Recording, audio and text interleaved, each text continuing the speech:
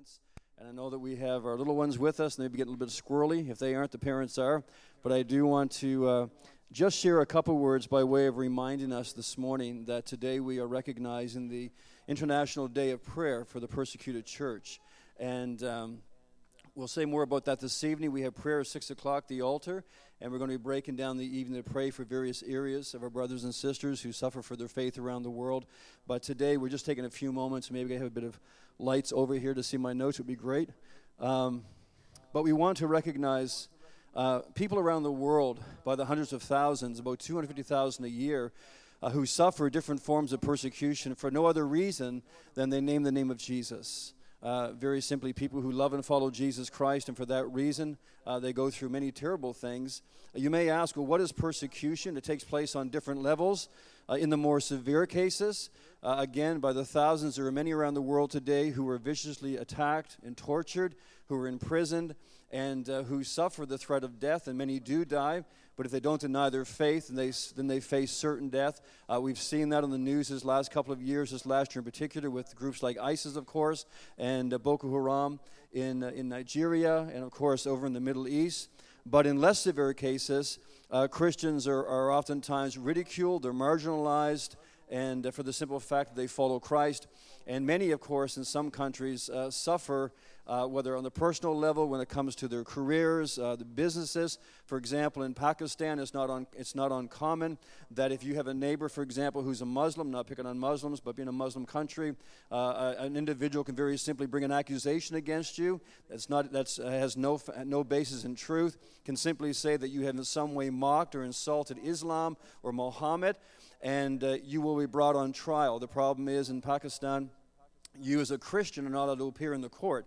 And so all they have to do, if they want your house or if they want your business, they bring this accusation, you go to court, you can't speak, the accusations are brought against you, and then you are found guilty, and you lose your home, you lose your business, and is taken over by the person who has accused you. And those are things that very simply believers endure in various places around the world. Persecution in the persecuted church, I think for a lot of us, is kind of a distant thought because many of us assume that it's only something that happens in lands far, far away that really has nothing to do with us and is kind of completely unrelated. But persecution, I believe with all my heart, is coming to our land. In fact, if you have any sensitivity at all, as a believer, you recognize that the germination is already there of persecution in North America, and we are seeing it in various forms. Pastor George Wood is the General Superintendent of the Assemblies of God of the United States, and he wrote an article actually before the U.S. election warning Christians of the threats to religious freedom that are now upon us. And he warned believers, as we have said from our pulpit here on many occasions, that many believers in North America are kind of like the frog in the kettle. And the analogy simply is this, that if you put a frog in a kettle of water that's lukewarm or cold, it will stay there, but when you turn the burner up as the water gets hot, because it's gradual, the frog will remain in the pot. If it was hot water, it would jump right out. But because it's gradually heating up, the frog will stay in the pot until eventually it's cooked alive and it dies. And for a lot of believers, that's kind of the same thing. We tend to see things taking place, not just around the world, but here at home, and we don't tend to give a lot of thought to it. We don't tend to kind of really worry about it, but we need to understand, not in a paranoid way, but we need to understand the climate in our culture is changing. Now, the body of Christ and true Christians who follow Christ have always been, through Christ, the answer to every society. But the fact of the matter is there is a world spirit, Jesus warned, that hated him and crucified him, and that same world spirit is in our culture today. And Jesus said, if the world hated me, that world spirit hated me, you will be hated too, if you are a follower of mine. And so we see those things changing in our culture today. There's 4 basic steps I want to give to you really quickly that have brought us to where we are today, and if nothing changes, will result in a more open persecution of believers and of our faith here in Canada and the United States. The first one is this. It's called caricature. Caricature, very simply, is this. It's a picture or an image that is created and propagated in a culture against a certain people group. So we're talking about the persecuted church today. So we know that happens in various ways sometimes. But one of the things you'll notice in the media today, especially in the liberal media, of course, is that all Christians are basically presented as hateful, bigoted. We heard the term in the election this past couple of months, xenophobic, homophobic, Islamophobic. That essentially is the caricature that is drawn in a secular culture of what Christians are. The problem with the caricature is that most times it bears no resemblance to the truth. Because the reality is, for people who are truly followers of Christ, they are some of the most productive, some of the most positive, contributing people in a workplace, in a neighborhood. They are the basic core, the base of volunteers in our culture. There's a lot of things, good things that happen in our culture today that would not have happened, would never happen if it was not for people who respond to their fellow citizens because of their love for God and their love for Christ. Won't get into it this morning, but your basic foundations, your institutions, hospitals, universities, all of these things were begun by Christians. We're people who saw the value of people and were led by God to elevate people's lives through these institutions. A lot of those things you kind of don't hear about today. So we kind of have that caricature taking place today, but it's being portrayed in a way that has no resemblance to reality. And the basic caricature, which we saw actually in the response to the U.S. election, now whether you go right or left, I'm not interested in political opinion right now, but what's interesting is the response. The response is not just against a man. I want us to understand that in the U.S. election, the response has been against a philosophy. It's been against a worldview. That's really where the backlash is.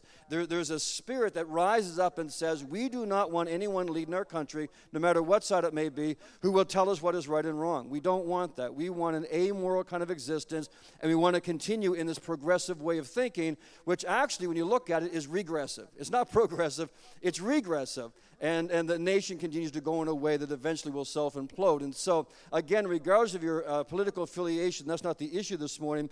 But the point is, if you are somebody who stands up and says, no, there is truth in error. There is a right way. There is a way that works. And even if you do that in a loving, serving way, you still are portrayed oftentimes as intolerant and hateful.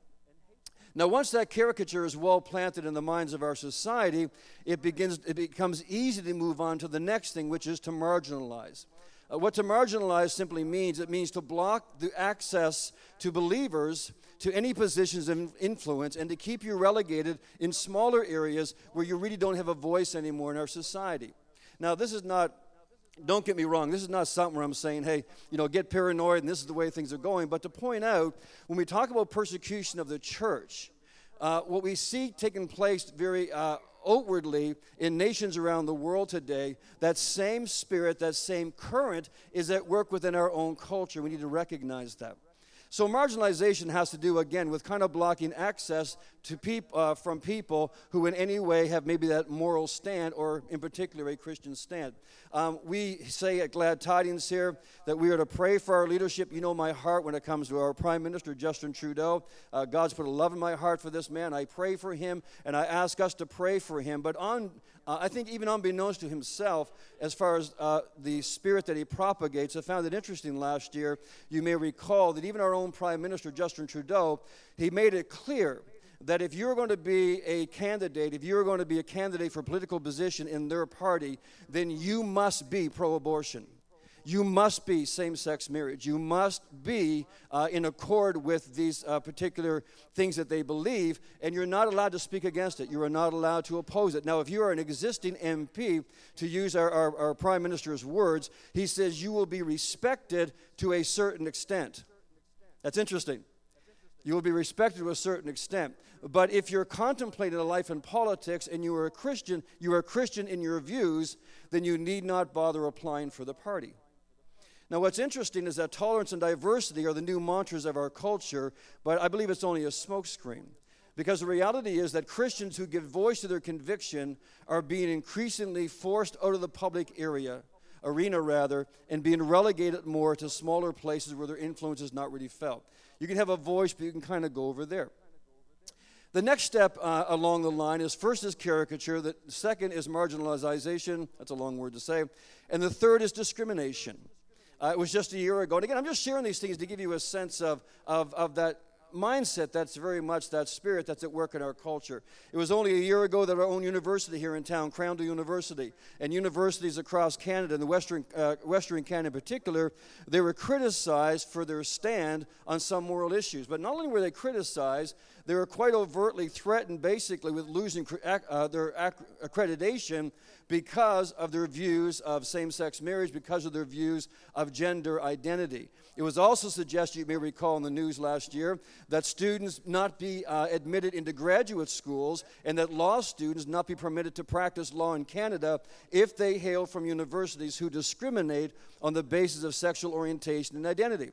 So these are just things that are taking place in our culture. It's not to be paranoid, because the Church of Jesus Christ and Jesus Christ is still the answer for Canada and still the answer for our society.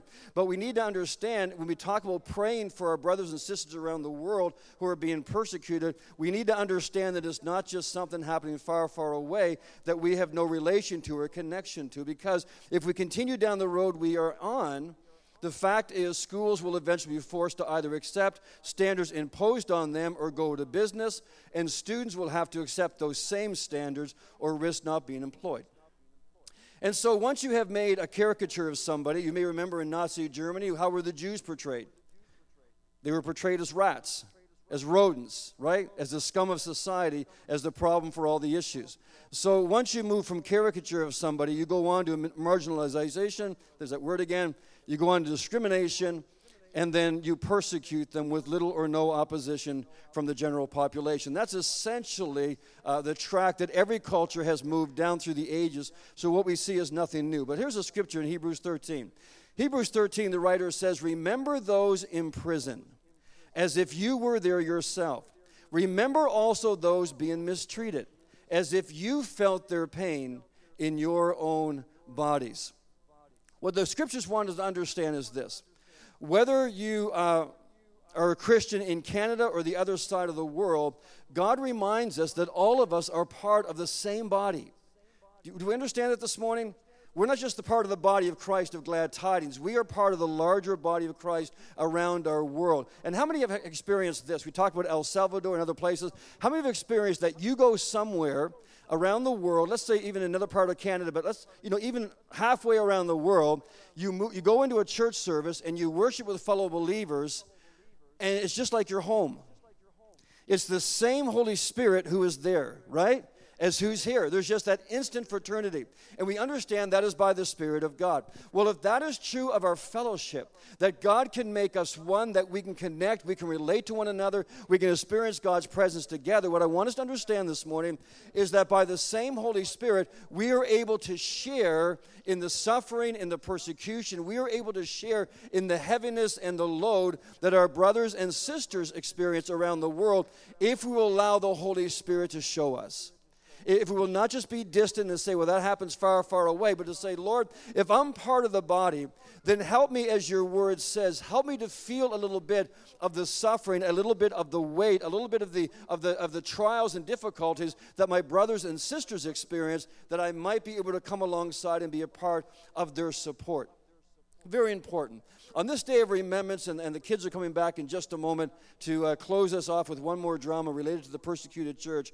But on this day of remembrance for the persecuted church, I believe the Lord just simply wants to remind us that we need to be there for each other as members of the same body. We need to care for one another, for brothers and sisters who are suffering in ways that we are not. We need to thank the Lord that we're born into a land where we experience all these freedoms, but also recognize that with the freedom comes responsibility to do what we can to lighten the load of those who are in our family. I would also suggest the fact that they are suffering in these last days is a warning to you and me as the same body of Christ that we too one day will suffer at the hands of the same world spirit. We need to understand that the world spirit is not confined to Indonesia and North Korea and all those other places. That same spirit, Jesus says, is coming to the world and even now is in the world, and it's active even in our own culture, and it's growing. So we need each other. We need to help each other. How can we help each other? Two things quickly. Number one, we can defend. The persecuted church needs us to speak on their behalf. Do we understand that most of our brothers and sisters who suffer, they suffer in a condition where they are helpless to change their situation? They have no power within themselves, no resources to make a difference, no one that hears their voice. We need to be that voice. Proverbs says, open your mouths and defend the rights of the afflicted and the needy. You get a bulletin, I believe. You all got your bulletin when you came in for the persecuted church. On the back page, you'll notice that there's websites there. And the very last one on the bottom, you can go there. There are petitions that you can sign online. And there are also ways of showing you how you can plead the cause of the persecuted church. So we need to do our part to defend our brothers and sisters. And lastly, we need to pray. We're promised in the Word of God that the prayers of God's people, the prayers of people who truly know Jesus Christ, are powerful. The cry of the persecuted church around the world is 3 simple words. Pray for us. That's their cry. They're not asking for money. They're not asking for all the things that we think we need in this materialistic culture. They're saying, listen, we just need you to pray for us. We need you to pray that we'll have courage to stand if we're called to stand. We need you to pray for us in times of persecution or violence against us, that if God wills, that we're able to escape, that our children are able to escape and live. We need you to pray for us that God would miraculously provide for us, whether it's food or resources. We need you to pray. And here's the key, saints, and I'm done with this. But we need to remember this. If we can experience the same Holy Spirit in fellowship as we travel around the world, we need to understand that same Holy Spirit is able to bring us together as one, and supernaturally in ways we may never see until we get to heaven, He is able to supernaturally do things through us for brothers and sisters around the world if we'll just obey His prompting. Let me ask you this. When was the last time you bowed your head and you felt prompted by the Holy Spirit and you just bowed your head and prayed for brothers and sisters? When was the last time you watched the news and you saw the horrific deeds of people like ISIS and Boko Haram and these kind of organizations, and rather than just flicking the channel because you didn't want to watch it, you turned the TV off and you got on your knees and you cried out for your brothers and sisters? When was the last time you did that? When was the last time you allowed the Holy Spirit to wake you up from your nice, comfortable bed and to go to your knees in prayer and allow Him to break your heart? You see, the Holy Spirit will do that if you'll allow Him. And this morning as the people of God, if we will say, Lord, I don't want this to be more information. I want it to be something that's just distant from me. Lord, move my heart. Change my heart. I don't care, but help me to care. I don't understand, but help me to understand. I don't see it, but help me to see it. I pray the next time I see something in the news, it won't just be a form of entertainment and a passing thought. I pray You'll break my heart. I pray, oh God, that I'll begin to cry, I'll begin to weep for my brothers and sisters. Why? Because if it was me, that's what I would want from them. I would want them to care. I would want them to pray. I would want them to go online if possible and do whatever they can to be our voice because nobody else hears us.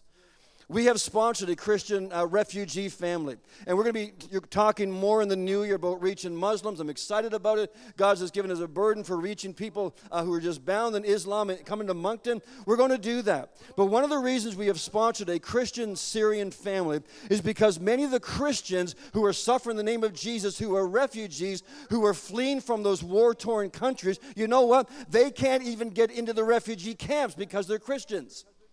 And for the few have gotten in the refugee camps, they sail across the sea. Many have been thrown into the ocean to die by the Muslims in the ships. Now, we're not anti-Muslim. God loves Muslims and wants to reach them. They need Jesus too. But what I want us to understand is in the midst of those things, you know why you didn't hear about that? Because the persecuted church has no voice. The world spirit silenced the voice in order that the persecution may continue. We need to be the voice. Do you hear me this morning? We need to be the voice. We need to care. We need to stand up and actually we need to care. Let me just say that. We need to care. Does that make sense this morning? I'm not preaching. I'm not going on long, but if I can just drive that point home. If you do nothing else when you leave this place this morning, would you just say, Jesus, just melt my rock-hard heart and help me to care. Help me to care. Help me to pray. Help me to do something you'd call me to do and not just dismiss this. I'm going to ask the King's Castle kids to come at this time. If you would take your bulletin home with you, There are prayer points there. If you would join us tonight, even if you normally don't, if you would join us tonight for the altar, we are going to have a time of concentrated prayer on specific things this evening as we call out to the Lord. The young people are coming to close off our service with a drama called Worth It All. And may God bless you, boys and girls. You did a fantastic job today. Look forward to this last one. Amen. Thank you so much. Would you stand with me this morning as we dismiss with prayer? And after we pray, I'm going to invite some of the King's Castle kids to come and stand along the front. And if you have a need this morning, they would love to pray with you. They would love to pray with you, and the Lord ministers powerfully through them. So we invite you to do that.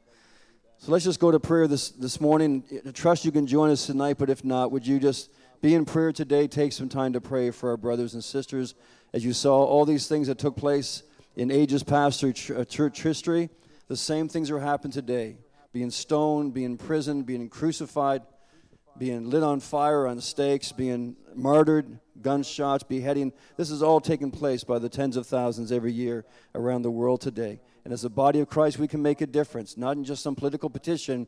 We can make a difference on our knees petitioning God. And how many understand that the angels of the Lord surround those who fear him? Amen. And we have the power through prayer and intercession to unleash the angels of God, miraculous provision, miraculous deliverance, and for those whom God has chosen for martyrdom, incredible strength to stand and be a witness. That's what brought the Apostle Paul. When he saw Stephen being stoned, he could not get past, how could this man shine so bright with the glory of God? I'm a religious man all my life. I don't know God like this guy does. There's something wrong with this. And God used it as a thorn in his side until he came to Christ as well. So God can do that. Let's just lift our voices. I pray, would you not just listen to my prayers? Would you lift up your voice and be in prayer right now? Can we just lift up our voice for 2 minutes and just call out to the Lord on behalf of our brothers and sisters as the Lord leads you before we go? Let's pray. Heavenly Father, I thank you for the presence of your Holy Spirit in this place. I thank you, Holy Spirit, that you gather just like this in the midst of those who name the name of Jesus. And Lord, we just take our eyes off of ourselves and our petty problems by comparison, and we lift up our eyes and our voice to our brothers and sisters around the world, many who this very moment, oh God, are enduring incredible pain. Father, just parents whose children are being ripped away from them, families being divided, families, oh God, being crucified and beheaded. Lord, those who are in other countries who are losing their jobs or can't find work, Lord, because of the simple fact, though they may be the best citizens in their city and the workplace, they name the name of Jesus Christ. And so, Lord, we lift them up today and we pray for grace. We pray for grace. We pray for miraculous deliverance, oh God, for many, Lord, who are being set upon by the enemy. Lord, may you just continue to just mess up, oh God, the snares of the enemy. May you bring many deliverances, oh God. And I pray, Father, provision for those who in the natural have no way to provide. May they continue to see the faithfulness of their God. And may those around them, oh God, continue to see the joy with which they serve you and recognize their need for the same Savior, Jesus Christ. And we pray, oh God, today for those whom you have marked for your glory to give their lives. I pray whoever they may be today around this world, Father, I pray in Jesus' name,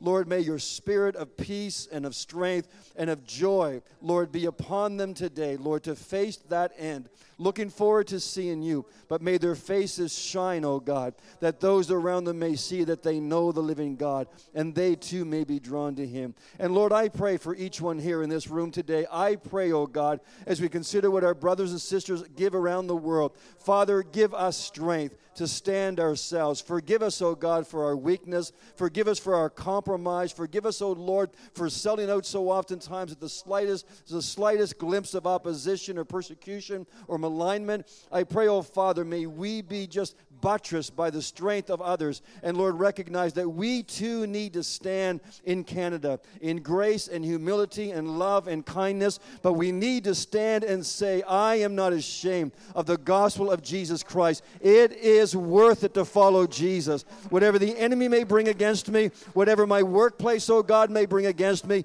it is worth it to shine for Jesus, that people may see that he is alive, that he is real, and they may turn to him as well. So Lord, on this day that we set aside, I pray, move in our hearts as well. Move in our hearts, oh God, to examine our hearts, to be a people, that, Lord, that we stand for you. And if not, I pray again for courage and faith and boldness. I pray today, oh God, that our faith would be in the crucible. Lord, that it would be genuine. It would not just be some facade. It would not just be some kind of North American lifestyle. I pray, oh God, may we determine today that we will stand for Jesus against the enemy, oh God, and we will serve you, and we will be a light in this increasingly dark day in which we live, that many may come to know you, as we know that many will. But Lord, let us shine bright for you, I pray, in Jesus' name. Amen. Amen. God bless you.